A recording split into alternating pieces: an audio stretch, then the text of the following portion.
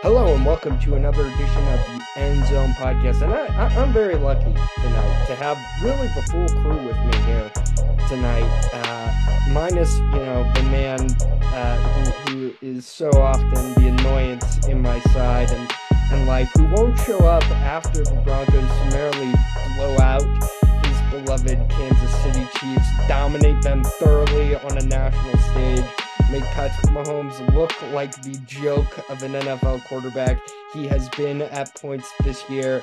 And he sent a written statement. I'm still determining if I will allow that to be read.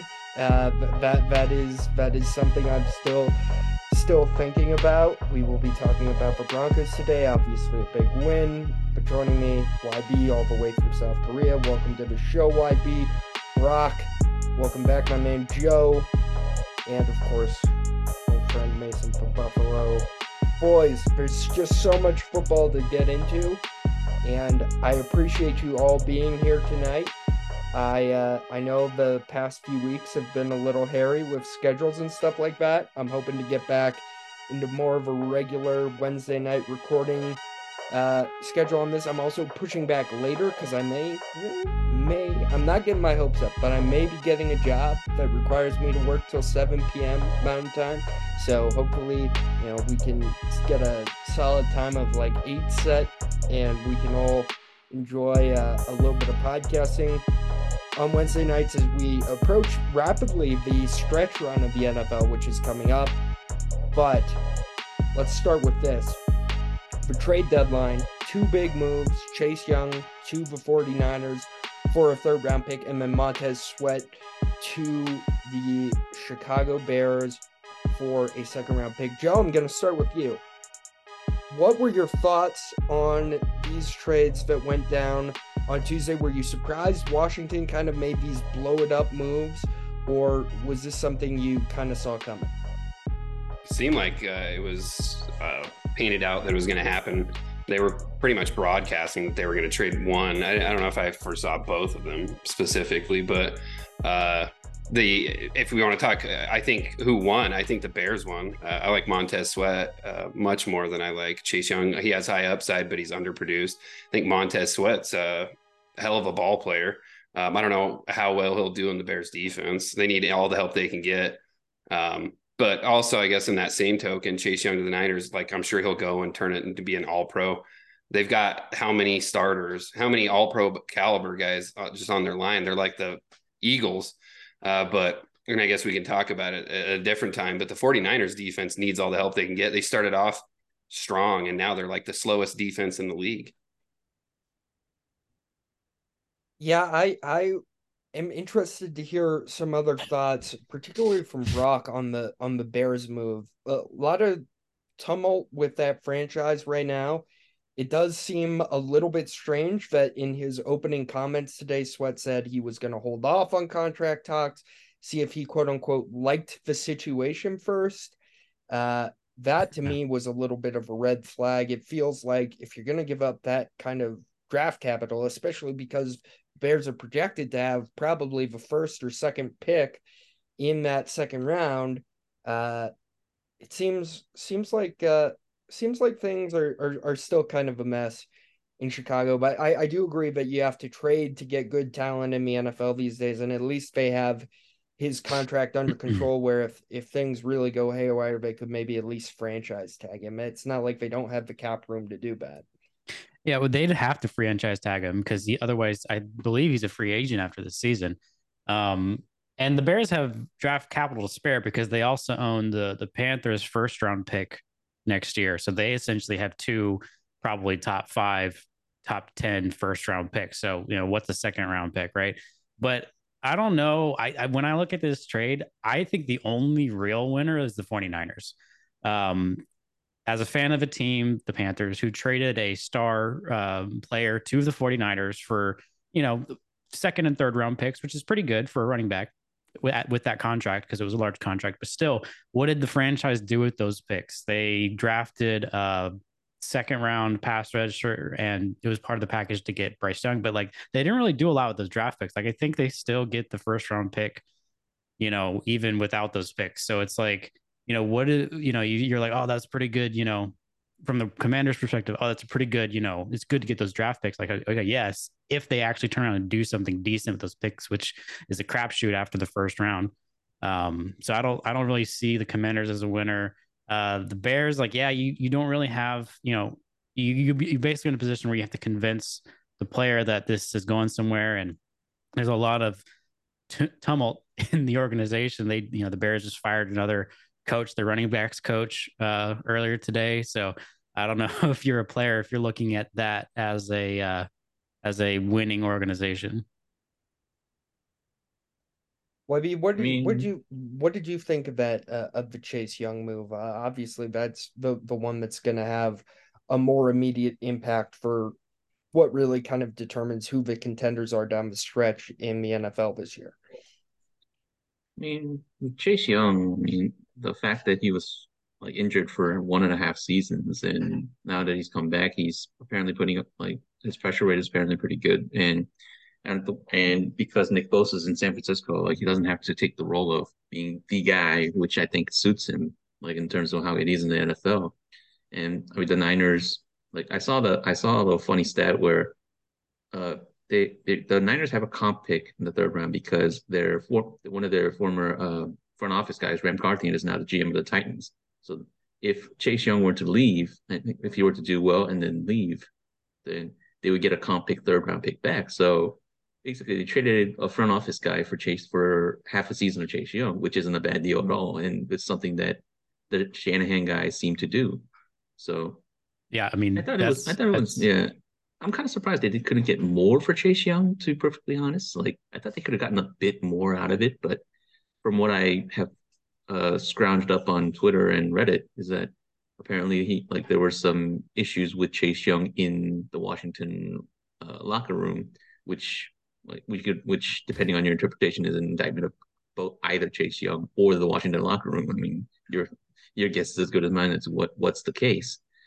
For me personally, I think the more interesting deal I think is Sweat, because for the Young deal, I think the Niners fleeced. I think the Niners fleeced them in terms of what it could potentially do for their season, especially now, like Joe mentioned, with the defense seeming to falter after a very hot start.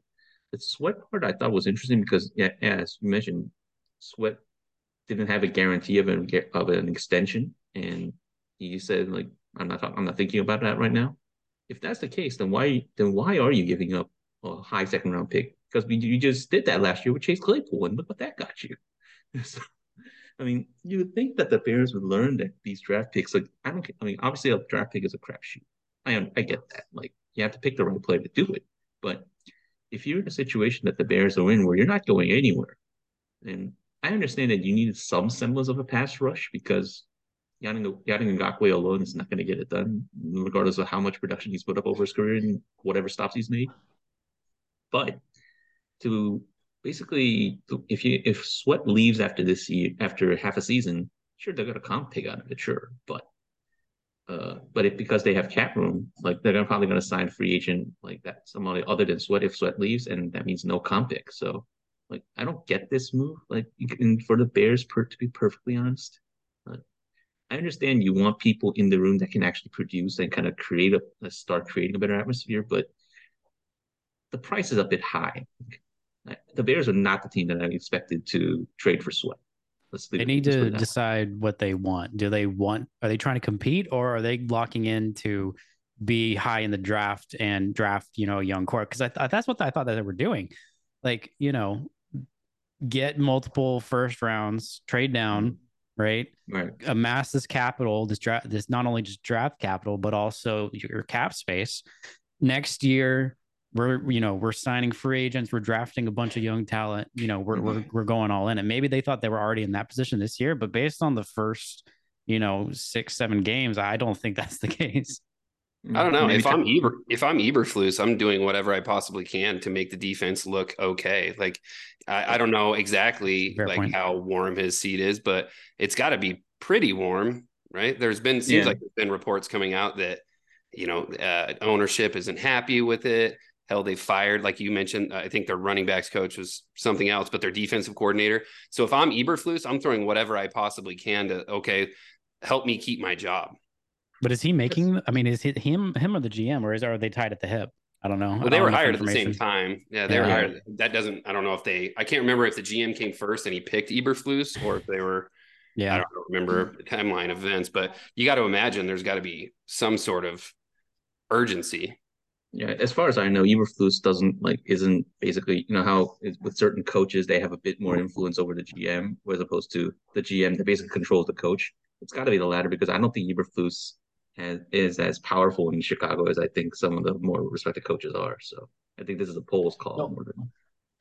but it Oh really yeah, I is a think very serious move when it all comes down to it. And I know, Brock, you said maybe the only winners were San Francisco, but I honestly think Washington kind of won out with getting Sweat off of their books, getting what I mean by all accounts is probably going to be a pretty high second round draft pick out of it, and not having to deal with like, will he sign a contract with us or is he just going to walk on us? Now the Bears have that problem, and again, it's like a move for a team that's pushing to win this year because again, you're effectively hiring an assassin right now, and you have no idea whether or not they're going to re up with you, and it's not like they're in South Florida where it's like, oh, look at the city we're in. Look at all this nice weather we've got and the things to do. Well, you'd want to stay here, right? They don't have a quarterback like a Tom Brady or something like that where they're just like selling the experience of playing with an all-star. Like they have nothing going for them to encourage him to stay there. Like yeah. this I is mean, the quintessential Dutch boy sticking his thumb in.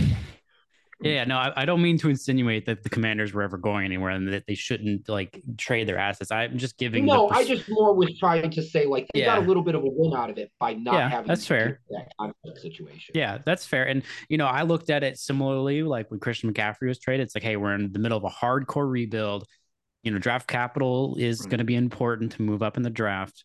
And he had a big contract, a similar argument. But then it's like you look at him just demolishing people on the 49ers. You're like, man, it would be nice if he was still in my team's uniform. And I think Commander fans will probably feel that way about either or both of those players at some point. I think it makes That's it fair, hurt but it would less. be unfair to feel that way about Young just because everybody who goes to the 49ers is freaking amazing and none of us have Kyle Shanahan. Exactly. So no, really that's true too. Yes, that's absolutely true. I think the one thing the Commanders have going for them is that defensive line just had an abundance of riches in that you still have Daron Payne and Jonathan Allen under contract and still as core pieces of that interior defensive line. And they're still game-changing NFL players. And now you've just added draft picks for this new GM, whoever Washington decides to go with, to kind of play with and say, hey, either we're going to go after a quarterback or maybe we want to build more around Sam Howell. I don't think the I don't feel like the Washington Commanders roster, as currently constructed, is that far away from at least competing within the division. I don't know if that's a crazy take or not, but I just feel like it's a crazy take because of the division they're in. Yeah, I was about to say, wait, isn't this the same division that has the Eagles and the Cowboys? And the Cowboys. I know, but if you have those draft picks, and if you have a high first round draft pick, and if you draft well, like the NFL turnarounds come pretty quick. It's not a bad NFL roster as currently constructed, even after these moves. It depends on two things. It depends on if they're going to ride out with Sam Howell, right? And it depends on if Ron Rivera is back next year. He won't be. Yeah, he won't. I have my doubts. Which it's unfortunate he gets the same. He's in the same exact situation he was when the Panthers were sold. New ownership comes in, they give him a year, and then unfortunately, they're probably going to move on. And Howell's played like he's had his ups and downs, but some of the highs are promising at least. So like I have a hunch that they're not going to jettison Howell after 1 year unless by some miracle they land into like the first or second pick. If that's the case, then they'll probably draft either Caleb Williams, Drake May, and then take it from there. But judging by how they played so far, I don't think they're going to fall that deep in the draft. So like and when you mentioned Daron Payne and Jonathan Allen, both of those guys they got paid. So you can't pay everybody, and I think that might have been one of the impetuses why. And also the new ownership is, the owner of the Sixers. They've been through the process before. Whether they like the process is up for debate, but they realize that what as currently constructed, I don't. They saw the ceiling. They saw what the cap on this roster was, and decided, now let's take one step back, and hopefully we can take 3 steps forward as a result of it. I think that was, and if they really didn't like Chase Young for on-field or off-field reasons, then all the more better in their opinion. So that's their prerogative.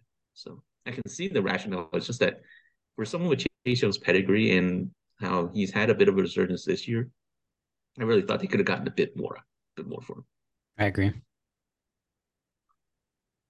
The other big NFL news that dropped late last night, Halloween, perfect news dump time. If you're a fan of a parlance, it really did get buried a little bit.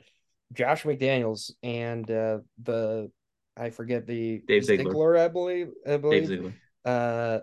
Fired, no longer with the Raiders. The Las Vegas Raiders. They promote who YB. I had his name. It's Prince Antonio Pierce. Antonio Pierce, the former Giants linebacker. Now they're formerly their linebackers coach. Yeah, this was a long time coming. Mark Davis has made very questionable coaching decisions, like the amount of money he is currently paying Josh McDaniels and John Gruden to not be the coaches of the Las Vegas Raiders is kind of hilarious. All that said, in terms of Mark Davis's relative wealth, it is a drop in the bucket, probably. what he's paying these guys right now. And I'm just interested to see how this goes. I watched the opening press conference for Antonio Pierce. I liked what he had to say. He seems like a player's coach. I don't think it's crazy to say that, much like Rich Bisaccia, this guy could like come in and make the Raiders competitive, because again, the Raiders roster is not necessarily terrible. They just have not been well coached for about the better part of a decade now. And I'm interested to see how competitive they get and how much it takes for him to steal a head coaching job, because at some point Mark Davis might want to look and say, hey, I don't want to hire a big name, expensive head coach. Might as well go with the guy that can win. But we don't even know if he'll win yet. So we'll see. But the other news was that they are done with Jimmy G. Jimmy G to the bench. Aiden O'Connell is now the starting quarterback. It appears the death nail for Josh McDaniels was when he started Brian Hoyer over the Bears, which why would you ever do that in the year of 2023? That is one of the dumbest things Believe it. Ever done. I literally had to ask somebody, he's still in the league. But I don't feel bad for Josh McDaniels, because A, he's getting paid a shit ton of money and he'll be fine. And B, he'll just be back in New England in about a year and either under Belichick or as the Patriots' new head coach, which would be absolutely hilarious. And continue their descent into total and utter darkness. So really, as a Patriots hater, this plays out pretty well for me. Brock, what do you have to say about all this? When Hoyer got the start, I have a group chat with some of my buddies that's just, about sports. And my exact words were, I can't believe Brian Hoyer is getting meaningful snaps in the year of our Lord 2023. Like, it just blew my mind. And so I'm not surprised.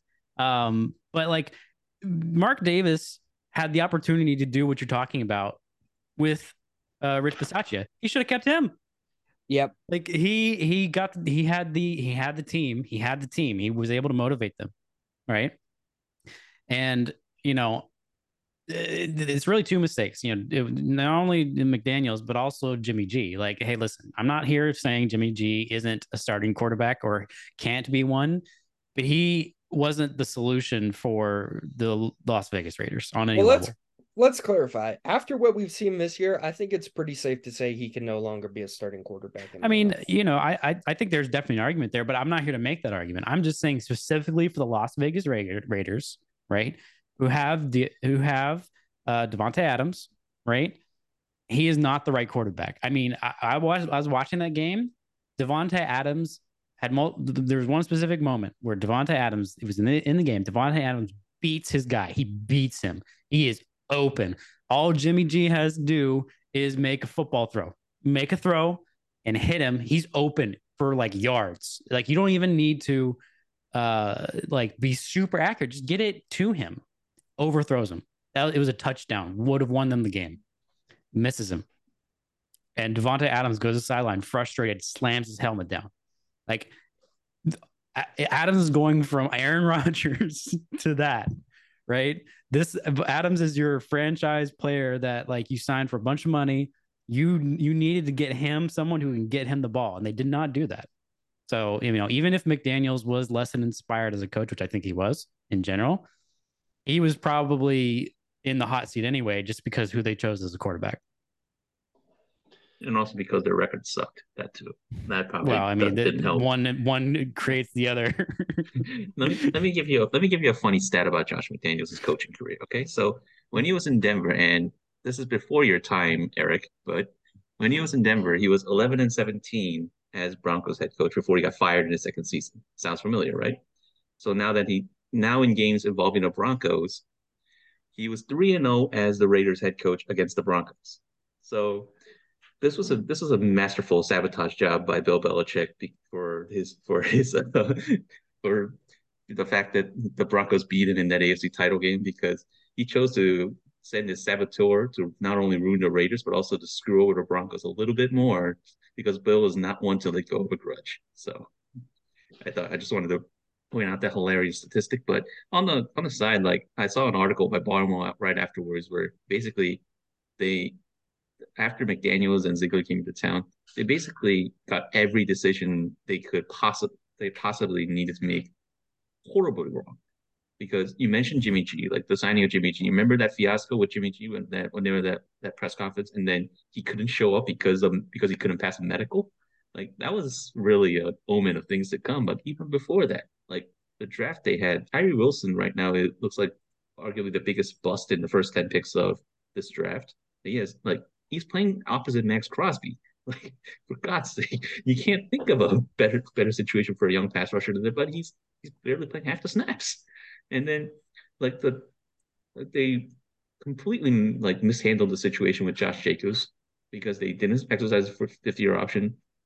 Then decided to try to run him into the ground, and then in the pile of stats, which obviously inflated his value, and now they have to use the franchise tag. So everybody was unhappy. And now and they ran out Derek Carr, and Derek Carr is not a great quarterback, but he's a hell of a lot better than what the hell they have at the quarterback position right now. And also, he was Devontae Adams' friend. Derek Carr was one of the biggest reasons that Adams came there. Yep. So if you bring, as you mentioned, you burned a bunch of draft picks, you tossed a bunch of money at Devontae Adams because he can be a different player, and he still can be, as you saw by the routes he ran, and by the times he left the corners completely cooked. And for the better part of a season and a half, what you've done is basically antagonize him, like make all the decisions that will make you say, "What the hell am I doing?" Like, I don't understand the direction that the Raiders are taking. Like, obviously, because of who's on this podcast, like including one member in absentia, that what's happening to the Raiders is obviously a bit of a funny joke to a lot of people. But I just don't understand the rationale behind a lot of their actions at all. Yep. Well, the Raiders are in complete teardown mode, but haven't really ever committed to complete teardown mode. Like, they only committed to teardown because they sucked. Like, and that was but it's like I don't feel like the Raiders are actually bad. They just got two of the biggest roles wrong: the quarterback and the coach. Well, yeah, that kind of leads to a team sucking, doesn't it? Yeah, but like it's not like I guess I just don't feel like they actually need to tear down. They just need, like, if you're going to move on from Derek Carr, you better have an answer that is better than Derek Carr. Otherwise, you shouldn't move on, right? And they got that wrong. So yeah. I have no idea. Aiden O'Connell is not going to make Devontae Adams any happier than Jimmy G. Well, judging by what happened on Sunday, I say he could be a little bit better in that regard than Jimmy G. Sure, I guess we'll have to see, right? We'll have to let the season play out. But like, I have no idea what they're going to do next year. Like, who can they even go after? Kirk Cousins? I mean, who knows what state he's going to be in? No, I really at the end of the day, I think the Raiders kind of just showed us kind of what we all went through with like watching Andy Dalton on the Bengals. And it's like, yeah, is he the guy saving your franchise right now? He's not, but who's better? What are you going to do right now that's better than what you have? And the Raiders went ahead and pulled that trigger and decided they were going to find out. And the here we are. Bengals But there went was to a the difference though, playoffs because multiple years with when they I, let go I'm of Andy not saying they Dalton, weren't better, but I mean, he was very clearly just not their solution Right, for getting yeah. over the hump. But it's he again, basically who's going to do a better job? Dalton was basically the Derek Carr for the Bengals, like because Right. he was loved by the team, like everybody loved him, but we knew that he wasn't the guy that was going to take him over the top. But when they got rid of Andy Dalton, they knew they had the number one pick lined up, so they knew they were going to pick Joe Burrow. Yeah, the Bengals did it correctly. And they had something lined up where they absolutely didn't in Las Vegas, and they decided to go for it. And I would like to put it out there in case Mark Davis listens to this for whatever reason. I would gladly take a much smaller salary than either John Gruden or Josh McDaniels to not be their head coach. Just putting it out there. They're going to pay them. Go ahead, Joe. I do just want to put this out here. I understand we're killing them, and maybe rightfully so, from moving on from Derek Carr. But let's also not act like Derek Carr was the solution for them. Derek Carr has been awful in New Orleans this year. He has not played like a very good quarterback this year. He has played maybe the worst season of his career with much more talented weapons than he had in Las Vegas last year. I kind of agree with the fact that they moved on from him. Like, he wasn't going to help them compete. Like, they just chose the wrong guy. And ultimately, I do think the direction they need to take is just a total teardown where they're tanking next year for whoever the top quarterback prospect is in next year's draft. Like, I really do think it's that simple. I don't know if I agree that the Saints have better talent than the Raiders. Like, I think the only like true talent on the Saints right now is Chris Olave. Kamara has lost a step. Like, I would take Jacobs over Kamara right now, and Adams over almost any wide receiver. So I think Derek Carr would have had better weapons if he had stayed with the Raiders. But this also points to another thing. Remember when everybody knew that Derek Carr was gone from Las Vegas at the end, like near the last quarter of last season, because, there was obviously reports coming out that McDaniels didn't like Derek Carr and they were benching him. But for some reason, the offseason before that, they gave Derek Carr an extension, quote unquote extension, which included a no trade clause for some odd reason. And so when they wanted to get rid of Derek Carr, they couldn't get anything out for Derek Carr because he exercised a no trade clause. So they had to just release him. They got nothing out of it.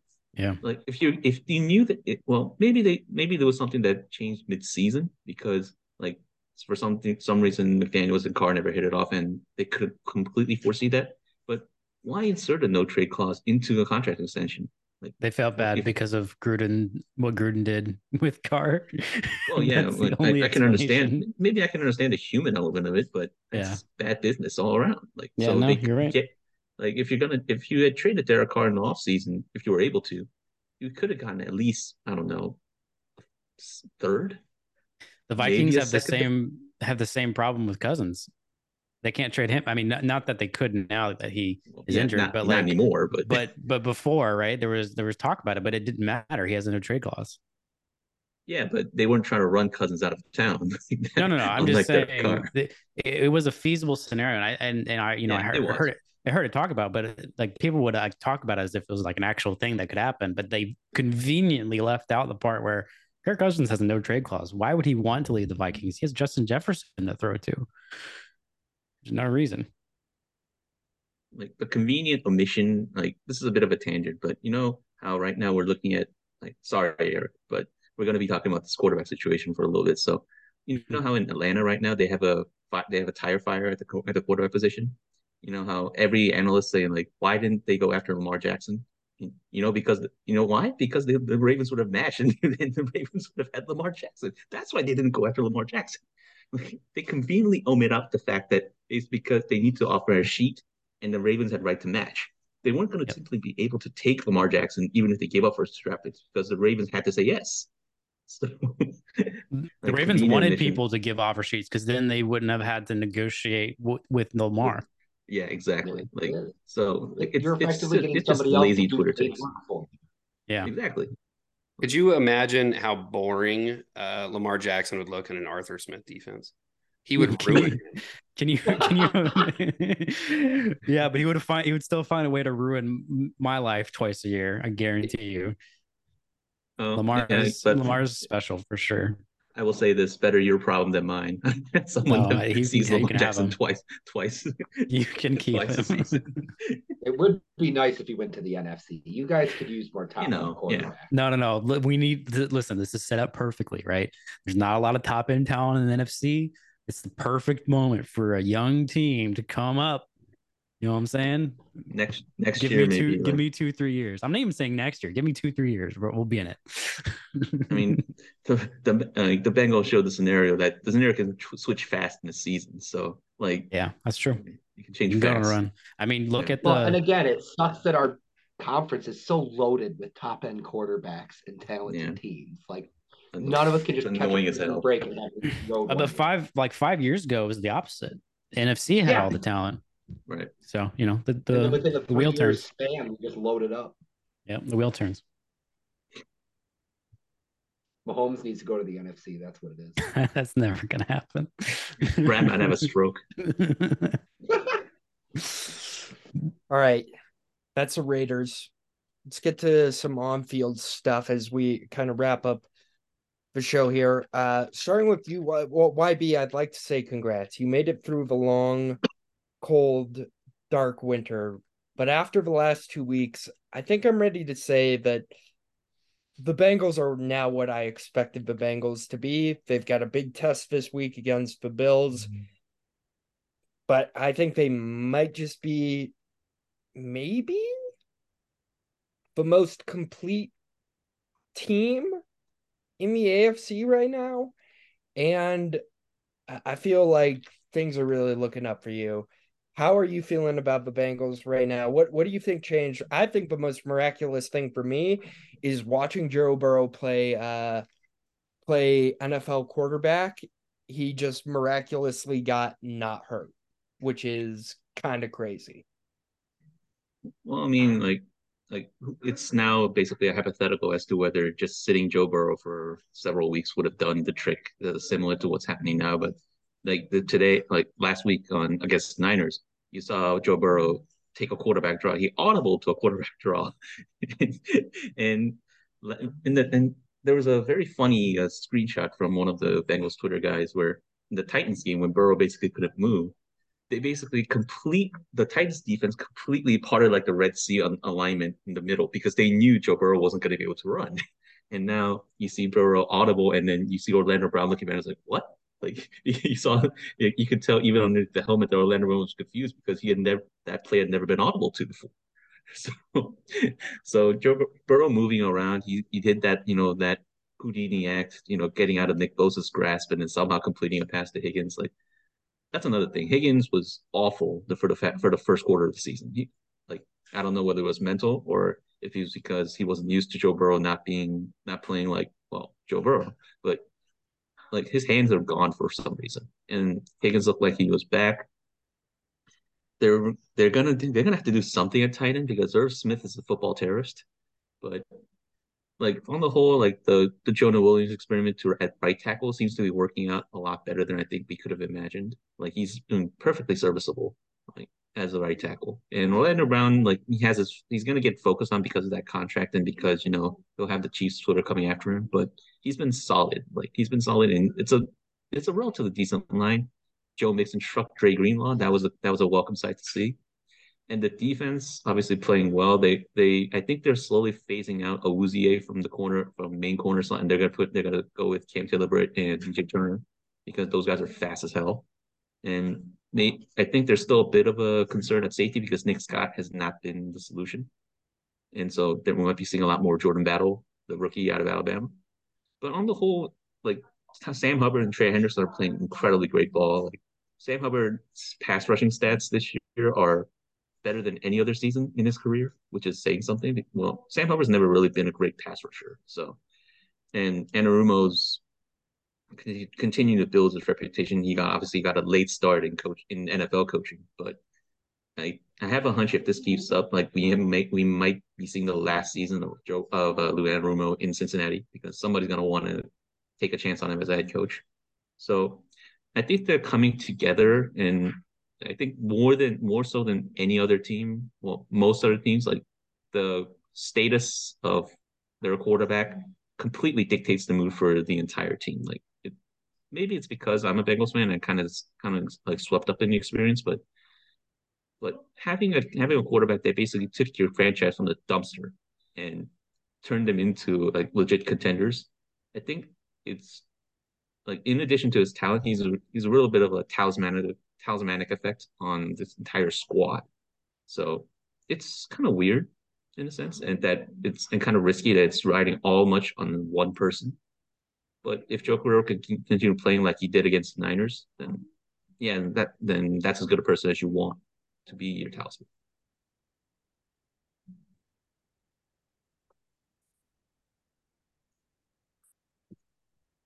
All right. Does anyone else have any thoughts on the Bengals before we move on to our next topic here? Mason might because of the game next week. Yeah. I am deeply concerned. The Bills have yet to put together a solid four quarters, and I mean, our injured reserve list is an absolute cavalcade of stars. So this team is so injured, and I mean, Josh is working through some shoulder thing now too. Week to week, I have genuinely no idea what we're gonna do. And coming up against a quality team, like the last time we did, I guess was the Dolphins, and Dolphins, they blew them and you out. guys beat But the we hell have out of Matt them. Milano. This is true. Like I like watching the Bills defense after Milano went down. Like it, it basically confirmed the notion that in addition to the man being insanely talented, like physically, like how much organization he does for the defense. Like Yeah, he and runs the whole thing. You see it every single play. He's making sure people are where they're supposed to be. And since he's been gone, you're constantly watching these little holes open up that shouldn't be there. And people skirting through and making these plays that just wouldn't exist if Milano was still in the center of that defense. And like so not having him was a huge loss. Losing Trey White was obviously a huge loss. Half of our defensive line keeps falling every game and having to get taken out for large periods of time. I mean, Daquan Jones is down now too. It's man, we can't keep anybody on the field. Epinesa is So playing well. So I think like that's a positive he's been sign. incredible this year. It's probably one of the best years he's had in quite a while. I mean, at any game he gets a sack, it seems like he's going to get two, and then he might force Right. a fumble or intercept a ball, or like he's genuinely been He's been a one of difference our. maker on that defense. Yeah, the Von Miller saga is not going great either right now. I don't know if he's I mean, two re-aggravated ACLs is a something. tough thing.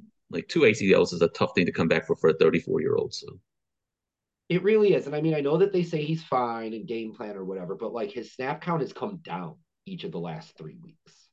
Not like, and that doesn't seem like something you would do with your best defensive player now available if he was actually fully healthy and ready to go.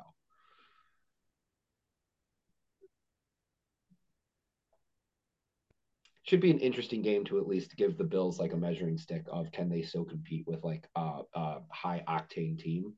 But I don't know. The Ken Dorsey thing too is I think becoming quickly a problem. Like there's way too many times where they'll be literally first or second and goal with 1 yard to go and they line up in the freaking shotgun. It's like, what are we doing? Put Josh under center and run the damn ball 3 times. Like this is not hard. yeah, but like apparently the tush push isn't like a cheat key for every team. So go figure. Imagine. No, it's not. But like, I mean, trying to get a back who isn't running behind a line who's typically a good run blocking line from 3 yards deep in the backfield probably isn't the right choice either. Fair point.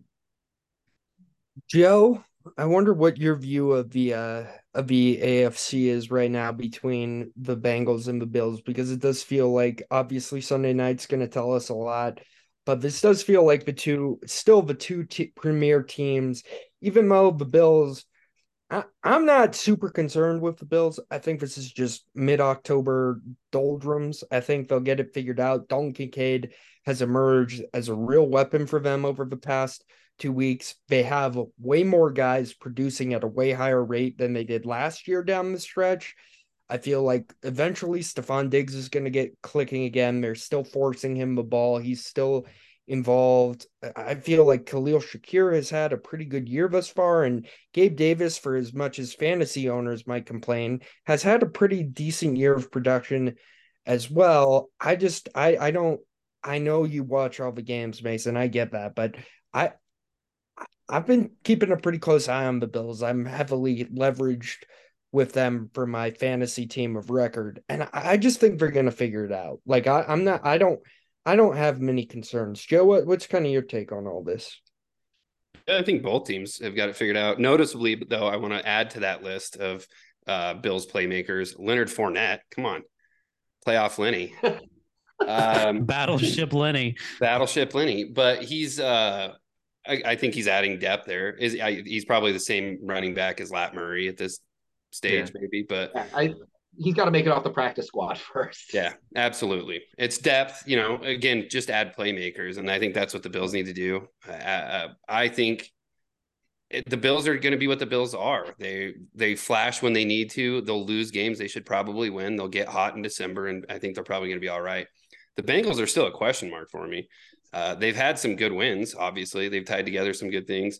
The T. Higgins, I think somebody was bringing that up earlier. T. Higgins has noticeably dropped off in a contract here. Jamar Chase is lighting it up, but Tyler Boyd's another year older. You can see it on the field. Their defense, honestly, is like the important part that I'm seeing anyway. Their defense looks stronger than they ever have. So if I had to pick who's going to go further, I'm going to say the Bills. Just the Bills have the pedigree. They have the harder division.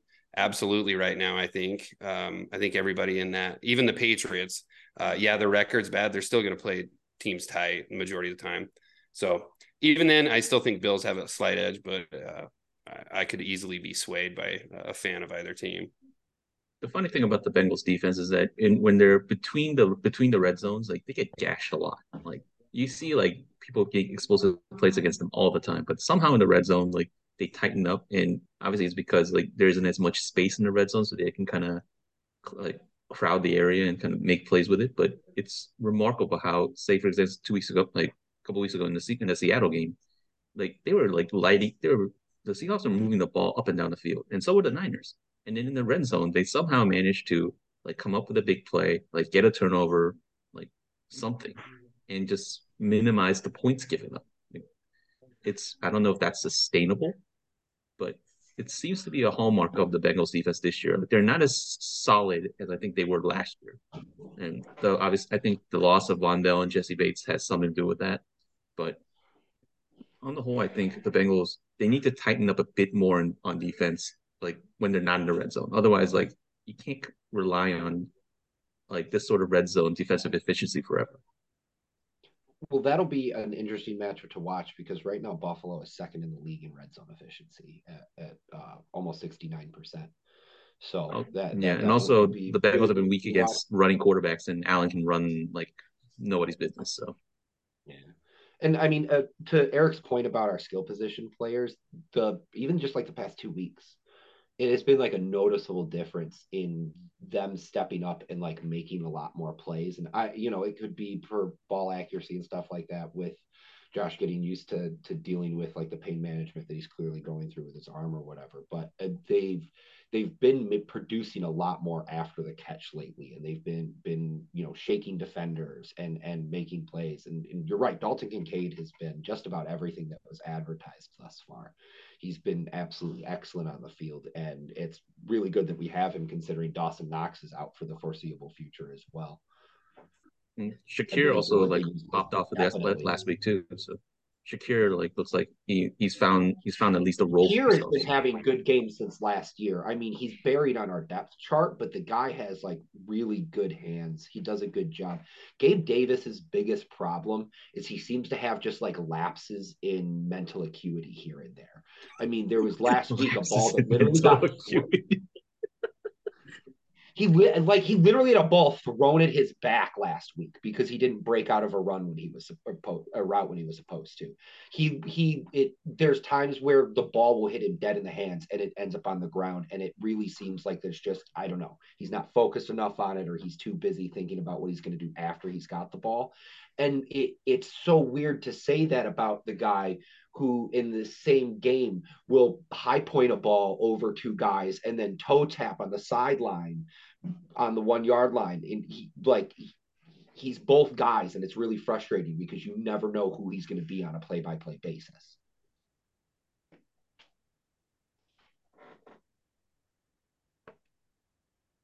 Okay, here's what I want to do to close out the show. I know we're running out of time here at the end. I want to go around the screen really quick and just get one thing that you guys want to talk about that we haven't talked about yet in the NFL moving into next week. Could be this week. I feel like we've covered a lot. Joe, I'll let you go first. I know you've got some places to be later tonight, so I wanted to make sure you got in a last word here for sure. Well, I mean, we may have glanced over it, but I feel like if we didn't attack the low hanging fruit and the person absent on this show, I don't know if I could sleep well at night. So yeah, we can open it up. I love just really digging on maybe the worst quarterback in the AFC West right now, and that's Patrick Mahomes. Yeah, well, let's just talk about it. I mean, not to say I fucking told you so since literally June, but I told you so. Joe, how much did Eric pay you to be the topic for you? I said this year is the year. No more will they be being swept by the Kansas City Chiefs. I said, Brad, look out. There's a game in Denver in November. Patrick Mahomes, he isn't going to play that well. And there will be excuses now. And they will say he had the flu. And they will say, oh, the Chiefs, Taylor Swift wasn't there. So Travis Kelce wasn't playing at his best. I don't care. They got dominated. The pass rush dominated them. The pass rush dominated them. That was the difference in this game. The Denver Broncos, elite young pass rush. Nick Bonito, absolutely all over the place. Baron Browning, absolutely all over the place. Oh, yeah, sure, they get blown out 70-20 by the Dolphins. You wonder why? Well, maybe it's because your all-pro safety, Justin Simmons, and the core leader of your defense was out. What's happened since he's come back? They've allowed one touchdown to the Chiefs over 2 weeks. And in DVOA, they are currently ranking over the past 4 weeks as a top 5 defense. This is a good team. Now, yes, you can say, but Eric, that doesn't make any sense. They still have a bad to mediocre quarterback. Sure, Russell Wilson slid behind the line of scrimmage on second down on one of the plays in this game. Sure, he made some dumb throws. But as I've been saying, since literally June, this team is going to win between 7 and 9 games and screw themselves out of good draft capital, but they are going to beat some good teams, and they cannot be slept on. And Patrick Mahomes, once again, doesn't have any weapons to throw to. Justin Ross. Oh, I got told on this podcast 5 times that Justin Ross was going to be the next Antonio Brown. Well, maybe he is, in that he's in jail right now. Like, what are we doing? Like, Rashee Rice dropping passes all over the place?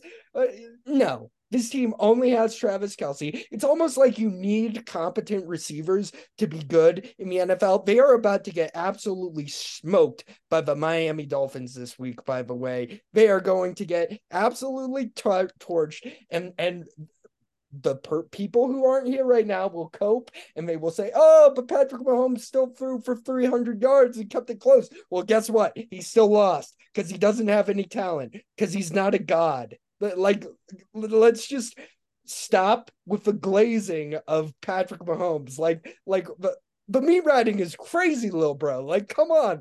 We are just so past that. He is not currently a top 2 NFL quarterback. You could put him at 3, and it'd be totally fine. But there are better quarterbacks in this league than him, namely Joe Burrow, namely Josh Allen, and hey, Jalen Hurts with how he's been playing over the past few weeks. Let's calm down. This guy is very good, but he is not the greatest of all time. He is not beyond reproach. He ran into his own offensive lineman at the end of the game for a sack. Come on. Everyone loved to see that. They got blown out. I want to emphasize that. This was not a close, fluky win. The Denver Broncos dominated the Kansas City Chiefs from the start of the first quarter to the end of the fourth quarter. And that coward isn't even here to show his face on this podcast. And I will not allow his stupid little statements, quote unquote, to be read. He has absolutely no recourse. And Mason, I will mute you. I have no fear. Brad, you are Brad. So long. It's Brad, so long. How long it is. Brad, We need to share this with Brock and Joe. Yeah, No, please send it to nothing. me. Nobody who thinks he Everyone knows wants to hear the everything. letter, Eric. Listen, all right, Everyone hey, wants to listen, hear the Eric, letter. Thinks he knows everything about the NFL and just constantly says, "Oh, what this league is so predictable. It's the Chiefs every year." I'm gonna say it right now: the Chiefs are not winning the Super Bowl this year. They are not. They are not. I will take the field. I mean, you could take the field. I mean, listen. Bold. Is it true? Is it true that there's not a lot for Patrick Mahomes to throw to outside of Travis Kelce? Yes, that is true. But to sit there and say that the Chiefs won't be playing meaningful football in December, I think that of course they'll be playing meaningful football, but they'll be losing to either the Bills or the Bengals or the Ravens. I think all of those teams you just listed have shown flaws to start the year, right? I think so have the Chiefs. That is my right. only point. I'm not. Yeah, all these teams have shown flaws to start the year. But if we know anything about the Chiefs, it's that they have the ability to figure things out under Andy Reid and with Patrick Mahomes as the quarterback, right? Like, let's not get excited. This is a division game, right? You lose games like this against a division opponent that knows you well. But he hadn't for his entire career. So this one matters. And yes, this is my Super Bowl. And yes, I am going to take a victory lap. And yes, I am just going to murder him. Because thanks, Joe. guess Appreciate what? Your service. He's not even here. Joe, thank you so much for joining us tonight. Joe was like, I have one job. I'm going to tee up Eric on this topic. Joe had to head out, but damn, he didn't even show up. I thought he might show up. He didn't even have the guts to show up. He's a no good little coward who can't even take the criticism when he needs to. He is a fraud. And I have twice the takes. And I'm twice the showman.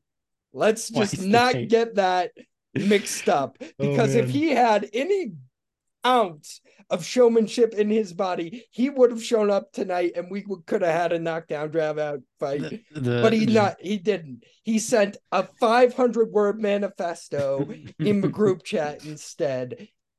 The journalistic integrity on display here is amazing. Is lacking. Integrity might be the wrong word to use here. The moment Eric was about 5 words into his rant and dropped the F-bomb, I knew we were gone. It was over at that point. This was absolutely lost. All right, so let's come back to earth here, right? Okay. I mean, I kind of already said it, but the Chiefs are going to figure it out, right? I figured out enough to probably win their first playoff game, right? Will they get to the AFC Championship with how stacked the playoff pool is going to be in the AFC side? I don't know, right? Unless somebody, one of the relevant comments you had was about their wide receiver depth, which is non-existent, right? Yes. So, they brought back Mecole Hardman, like they brought him back. So, it remains to be seen whether they'll figure it out, but they will be playing playoffs. I chalk this up to, you lose to your division opponents on occasion. That's all this was to me. All I want to know is that And when Eric is in Diner, he actually dropped Little Bro. Yeah, he said, yeah, That was an all-time moment like, on this whoa. pod, I swear. Listen, and I'm just gonna show my face now for the first time tonight. I have the flu. And I was this here. is flu game. And I delivered that because I'm a showman and I'm dedicated. Big showman. And this man thinks energy. He's dedicated and a showman. He is neither of those things. He couldn't even show up to take his medicine when he needed it. I need him for one show a year, and he couldn't show up to this one. And he's going to show up in 2 weeks when the Chiefs start playing well and be like, oh, that's nice. But if you ever think I'm not going to let him forget about this one regular season win in week 7 of the NFL season. All right, mark it down. Week 7, 2023. Week eight. Damn week 8. Thank you for the correction. All right. So I feel like I will say now. that I'm pretty sad that I'm actually rooting for the Chiefs this week, which bums me out a little bit. Where are they playing? Miami? Yeah, Miami. Yeah, You cannot be rooting for the Chiefs, please. I got to take the division. The division, man. That's where the win has to come from. And two, dear Eric, I would like to personally congratulate you being a crucial part of one of the most impressive and unthinkable feats. You have to read it without laughing. Dynasty. That's a challenge. Okay, break it down. Let me respond, okay? So give me chances to respond. No. Okay? Read it in full, and then you can respond after. Yeah. Dynasties will come and go. Stars will live and die. But centuries from now, the stories will tell of the heroic 2023 Denver Broncos rousing victory over the defending Super Bowl champion Chiefs. It is a rare feat to get to avoid being beaten by the same team 17 times in a row. Those poor Chiefs have nothing but playoff football ahead of them. They'll get to know just what it feels like to have accomplished what Denver has. They could have not done this without you. I sit here with nothing but championships to reminisce on. I've only ever tasted a Super Bowl in February. It takes true championship squad to win 1 in 8 week of the NFL season. I must leave you now. I will see you again in the great myths and legends they will tell about this heroic day. Dubiously yours, Bradford. P.S. As a congratulations, I have mailed you a package. Inside you will find 2 grilled cheese sandwiches and half of my lunchtime whiskey Dr. Pepper brandy mixed drink. May it find you hungry and may it find you well. Yeah, good job. Well done. Dubiously yours and a lunchtime drink of whiskey, Dr. Pepper, and brandy. Jesus Christ, Brad, what the hell are you doing? I need it for the He signed that there's no other way to put it. He's unlikable. But no, I love Brad. I just really wish he would have showed up and let me do that to his face. And he better listen. I mean, you should have planned a separate pod just with you two. That's what you should have done. We will not tell him in the group chat that I read his manifesto. We will find out if he listens by whether or not he brings it up. Yeah, this is. Yeah, I just deleted that message from the group chat after sending it. Thank you. I literally saw something. Hopefully, he's not quick on his. He's not staring at the group chat. He's such a little coward. I mean, he couldn't even show up. It's that lunch mix drink. What's he doing in Canada this hour? All right, I'm game to talk about. I do want to talk about. Give me 2 solid minutes, Brock, on the Carolina Panthers and the state of their first win. Go. Yes, Carolina Panthers corner over here. All right, so here's the deal. There was a lot being made of, the CJ Stroud and Bryce Young comparison, right? Obviously the Panthers took Young over Stroud with the first pick, and, Stroud has looked very good to start the year, and Young, they, hadn't reached this similar heights. So, they played this week, one of the first times the top 3 picks in the draft, including the Texans' 3rd pick, whose name is currently escaping me, pass rusher. Will Anderson. Thank you. Will Anderson. All played first time the top 3 picks as rookies played in the same game. First time in NFL history. But it was an interesting game. The Panthers got their first win, which was huge. I mean, Frank Reich needed that win. He was not looking good. So, it's positive for the organization, but Young looked good. He threw down the field. He connected with with Thielen. Like he gave you that drive where you need a drive to win the game. You need your franchise quarterback to go and make that drive. And he went out there and he did that, which, you love to see. I don't think Stroud necessarily played like super poorly, like the defense, but both defenses played well, I thought. Best. I know for sure the best the Panthers defense has played all year. I don't know about the Texans, but both defenses did well. But Stroud, he got a lot of his balls batted down. I think at 3 were batted down at least.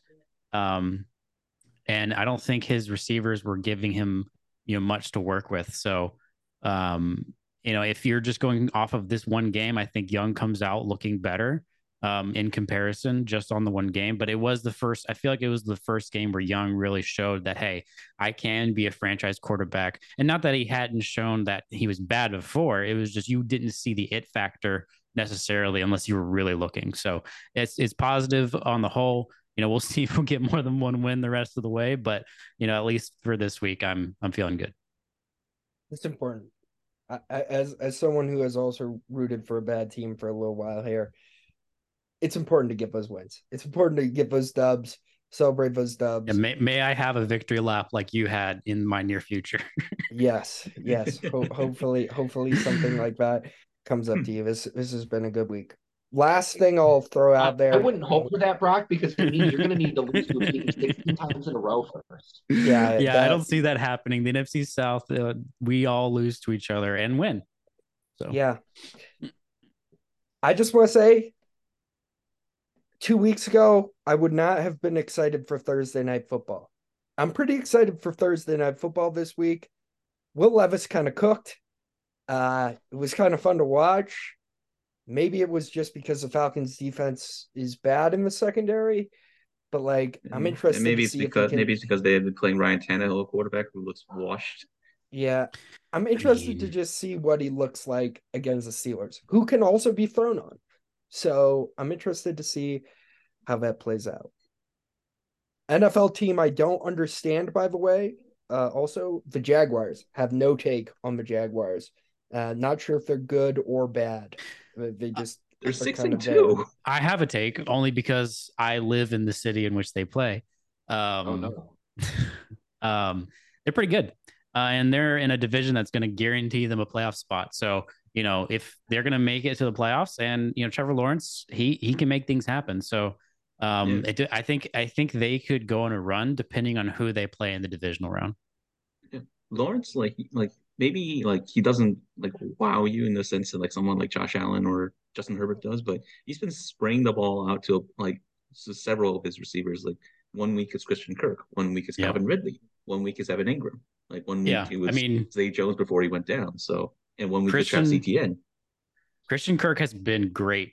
Everybody gave the Jags shit for that contract, but he has delivered. And then they get Calvin Ridley for almost nothing. A third rounder, basically. Yeah. Ridley's been hot and cold, but on the days when Ridley is kind of been shut out, Kirk's the one that carries them. And then Kirk is so consistent, they don't need Ridley to be the number one, which is where he shined in Atlanta when he wasn't the number one. Yeah. So when he was behind Julio. So yeah, Christian Kirk, he's basically the diet version of Amon-Ra St. Brown, a little bit older and a little more experienced version, because he might not break one, although he did break one long one a couple weeks ago, but he's always there to get you to catches, kind of keep the ball moving, and he's almost never hurt, which is always a good thing. So availability is an ability. Wonderful. To me, favorite Jag offensively, love Travis Etienne, having a great year. That guy can run the football and is fun to watch. All right, boys. Thank Urban Meyer for that at least. Yes. All right, boys. Thank you for giving me. I need to put this in one last time, because I told you I was going to talk about this on the group chat. So this is somewhat of a depressing note to end the podcast on, but I do want to acknowledge this man for producing the greatest meme of the 21st century related to the NFL. Pour one out for Kirk Cousins. Kirk Cousins was playing excellent. Cousins, unfortunately, as I think most of you know, tore his Achilles, out for the season. Posted a picture of him post-op a couple hours ago on Twitter. Apparently the surgery went well. This was supposed to be his last year in Minnesota. So who knows what will lead to him, but like I never got the hate that Kirk Cousins got, although obviously, like when you come up short in the biggest games, I guess that's kind of a reputation that comes on you. But Cousins was playing very well this year. Yeah. 18 touchdowns, 5 interceptions. Like I think maybe the best year of his career up to that Yeah. point. Yep. And so Totally agree. Insane and top 10 quarterback this year for sure. and like it changes the plans of not just the Vikings, obviously, but also like potentially people like teams that were rumored to be going after him, like Atlanta, the Jets. Like obviously the no trade clause kind of complicates that because he seemed to be a very much a family man. But Cousins' injury, like, and the fact that he gave us the greatest meme, the NFL meme of the 21st century. You like that? That will live on in immortality. So pour one out for Kirk. Yeah. What a wild season Josh Dobbs is having as an anecdote. Yeah. The Josh Dobbs, sneaky fun to watch every single week. Always does something kind of insane. Makes some kind of good throws sometimes. Makes some terrible decisions sometimes. Has been a fun player to watch. Excited to see him in Minnesota. I don't think this is the last we hear from Kirk Cousins. I know it's an Achilles. I know he's a little bit older, but give him a year and a half. Maybe not next season, but the season after. I think he can get back up. But you don't think he'll be back by the start of the season? I think he's got enough time, right? I don't know. An Achilles in week 8, that feels like. Well, if Rodgers can like supposedly Aaron Rodgers is taking. Yeah, get on the Rodgers program. Yeah, by the way, I don't buy January. that. He's gonna get. I don't buy that. By the way, I just want to throw that out there right now. Aaron Rodgers is going to. Aaron Rodgers is going to get re-injured. He's probably doing alternative medicine, man. You don't know. Yeah. I'm just going to throw this out there as a prediction. Lock it in. Aaron Rodgers will get re-injured if he comes back this year. There's no way that's healthy to come back as fast as he did. So we'll see. All right, boys. Thank you for giving me an hour 15 of your time. Thank God this didn't go longer than I thought. Appreciate all of you, and I hope to see you all again next week because this would be fun to do again next week if we can. Until then, we will see y'all later. Peace out.